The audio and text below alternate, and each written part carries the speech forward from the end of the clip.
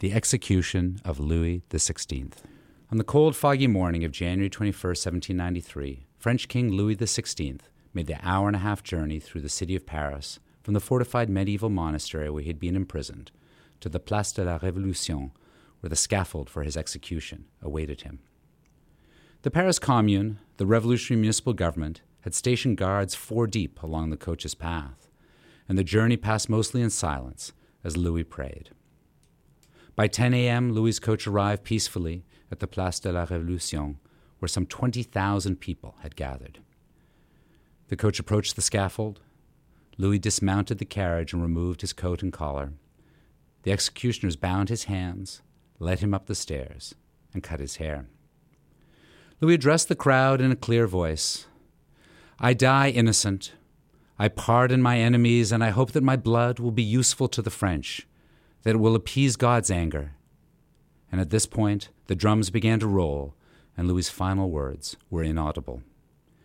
He was strapped to a plank, guided through the guillotine's widow's window, and was executed.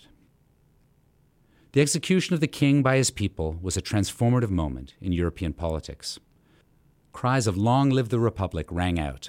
The crowd began to sing La Marseillaise, the song that the soldiers of the Federated National Guard had brought with them to Paris the previous year. Some of those gathered pressed forward to dip their handkerchiefs in the blood of the king, which they kept as grisly souvenirs. All efforts were made to ensure that there would be nothing left of the king. Louis's head and body were taken swiftly to the Madeleine Cemetery, where he was buried in a deep grave in a wooden coffin, which was covered in quicklime to accelerate the decomposition process. And then it was all quickly covered over. How, we should ask, had the French Revolution arrived at this moment? How did it become possible for the French to try and then to execute their beloved father, their king? After all, when the French Revolution began just a few years before in 1789, no one could imagine a France without the king. The deputies of the National Assembly had advocated a constitutional monarchy, which they instituted in 1791. Critiques of Louis under the old regime and in the early years of the Revolution tended to portray him as a good king who was just poorly advised. Historians generally agree that Louis XVI was reform-minded and earnestly wanted the best for his people. But the king quickly grew dissatisfied with the constraints of a constitutional monarchy. In June 1791, he tried to escape Paris and flee to the Austrian Netherlands, where he could mount a resistance to the revolution. Louis and his family very nearly made it, but they were recognized and arrested in the town of Varennes and escorted back to Paris by 6,000 National Guardsmen. As they made their way back to Paris, entire villages of armed men, women, and children came out to meet the procession, to cheer the nation and harangue the king. The flight to Varennes marked a turning point. The king had tried to abandon his people. Worse yet, Louis had left behind a letter in which he renounced the revolution and claimed that all his previous support for revolutionary legislation had been made under duress. He had lied. He had broken faith with his people, and the shift in public opinion was swift. Newspapers of a range of political positions critiqued and lampooned the king. Louis's name, image, and insignias were removed from public view, like shop signs, inns, and other public buildings. And the first sustained talk of a republic echoed through Paris in the weeks after the king's attempted flight. The situation of the king deteriorated the following year. In the summer of 1792, France was at war with Austria and Prussia, who were advancing swiftly into French territory.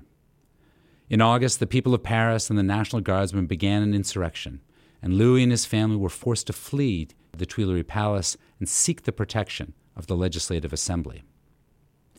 With Louis in their hands, the Assembly initiated a thorough and deliberate legal proceeding against the king, charging him with, quote, "a multitude of crimes to establish his tyranny," end quote, including treason and counter-revolutionary activity. Shortly before the trial began in December, more documents from a safe in the Tuileries Palace were uncovered. The 625 documents provided evidence of Louis's efforts over the past 3 years to destroy the revolution, instructions for his ministers to lie to the Legislative Assembly, attempts to bribe deputies, and efforts to obstruct the Constitution all appeared in the king's own hand. Following the state's case and the king's defense, the deputies prepared to vote on 3 questions. First, was the king guilty? Second, what should his punishment be? And third, should the punishment be put to a national referendum before it was carried out? On January 15th, 693 of the 745 deputies voted yes, that the king was guilty. The deputies voted next on whether the punishment should be put to a national appeal, and 424 deputies voted against the appeal. The vote on the king's death took place on January 16th, and the vote stretched late into the night and the following day. 361 votes were needed for a simple majority, and in the end, 361 deputies voted unconditionally for death. The deputies entertained a series of appeals in the days following, but the measures to stay the king's execution failed. On January 20th, 1793, the deputies decreed Louis's guilt and his punishment by death.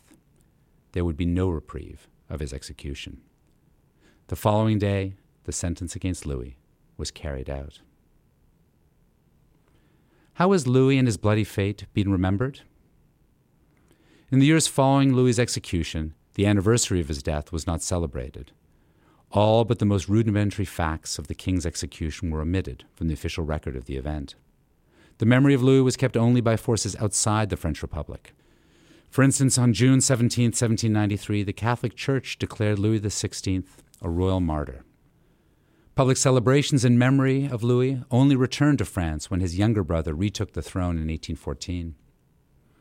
On January 19, 1815, the king's remains were exhumed and taken by convoy to the family crypt at the Saint-Denis Cathedral, where all but 3 French kings were buried. The anniversary of Louis's death was made a national day of mourning. At such memorial services, Louis's will and testament was read aloud from the pulpit, sometimes instead of a sermon. These official celebrations lasted until the end of the Restoration period in 1830. Under subsequent governments, individual French men and women were still free to mark the occasion of Louis's death, though since the Second World War, such events have not been very popular beyond a small circle of monarchists in France. Today, a Requiem Mass or memorial service for Louis is celebrated in many French cities and towns in the weeks surrounding January 21st, often at the request of local royalist societies. The rather minimal support for memorials to Louis is a reminder of how incongruous the memory of the king is with the French Republican identity today. And it's a reminder of just how much the political structures of Europe have changed since that fateful execution day.